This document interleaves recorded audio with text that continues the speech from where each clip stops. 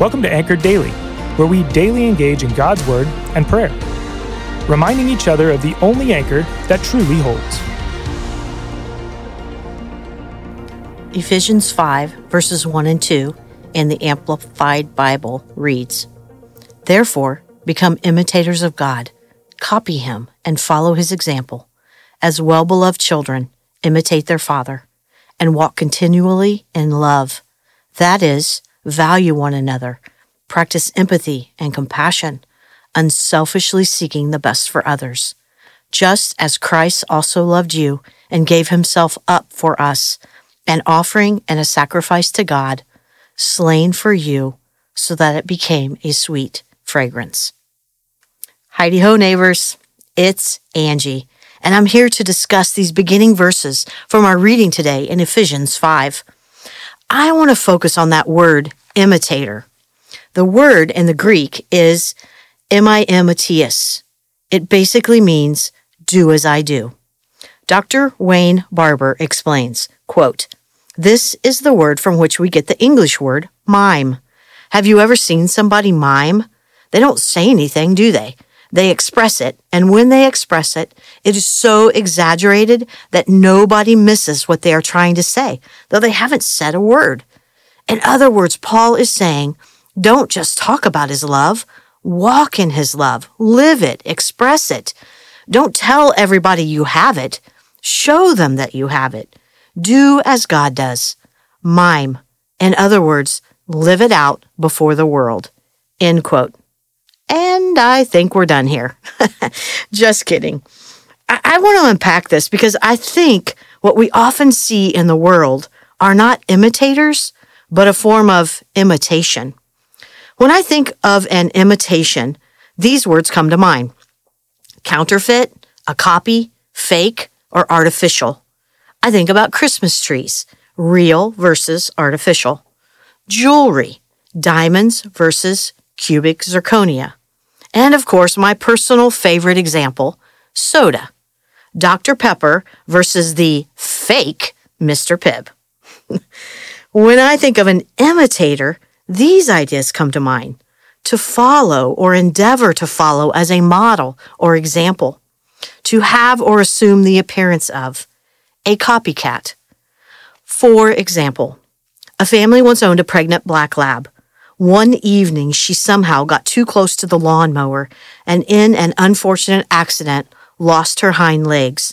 The family rushed their beloved pet to the veterinarian, who examined her carefully and concluded that she and her pups would be okay. The vet told the family their dog would somehow adjust and would learn to walk again, doing whatever she was able to navigate her new circumstances. Sure enough, their dog quickly did just as the vet said. She learned to drag herself by her front paws and then just hop forward with the back part of her body. A few weeks after the accident, she gave birth to 6 healthy puppies that she nursed and then weaned. And as the pups learned to walk, they all started walking just like her. Why? Well, they imitated their mama. They followed her example. They were a copycat of her. Question: why does it truly matter if we are an imitation or an imitator? Isn't it really the same? Well, the difference is more than just about quality. It comes down to one word: price. People buy imitation because of the cheaper price that it costs. And at first glance, people might be sold on the idea that it is real. But if you hang around imitation long enough, you find it's simply a cheap replica of something greater. An imitation comes at a cheaper price. But to be an imitator, a higher price must be paid. We cannot be imitators of God in our own strength or power. At best, we can only be a cheap imitation that might fool people at first glance. Being an imitator means I model myself after the one who already paid the higher price. To be an imitator of God is not something we do for Him. It is something God has to do through us. He desires that we be an authentic representation of Him, not a counterfeit. So how do we do this? Well, I believe our text gives us some help. In Ephesians 1 and 2, we find the riches and reasons of our salvation. The revelation of our salvation is revealed in Ephesians 3. In Ephesians 4, we find out what happens when a person lives in light of what he has been given. Ephesians 5 ties it all together in one word: love. We have, in essence, taken off the old garment and put on the new garment. The new garment is not a cheap imitation. It's the real deal. He loved us and gave himself up for us. And now through him, we are imitators of that great love. Jesus, our world is filled with cheap replicas. Imitations come into being because there's a market for something that looks like the truth, and we confess we sometimes lack the desire or the passion to pay the price for authenticity. Thank you, Jesus, for paying the ultimate price for us.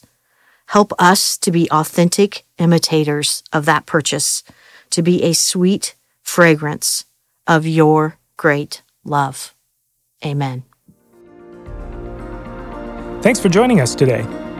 Listen in tomorrow as we continue to encourage one another to be anchored, steadfast, and secure in Jesus. If you haven't already subscribed, please do so, because we'd love to continue to dive into God's Word with you. We'd also like the chance to connect further with you. If you go to bethel.ch, you'll see all sorts of ways to connect, serve, and worship with our church body. Finally, please consider sharing this podcast with your friends by word of mouth or on social media. Have a blessed rest of your day.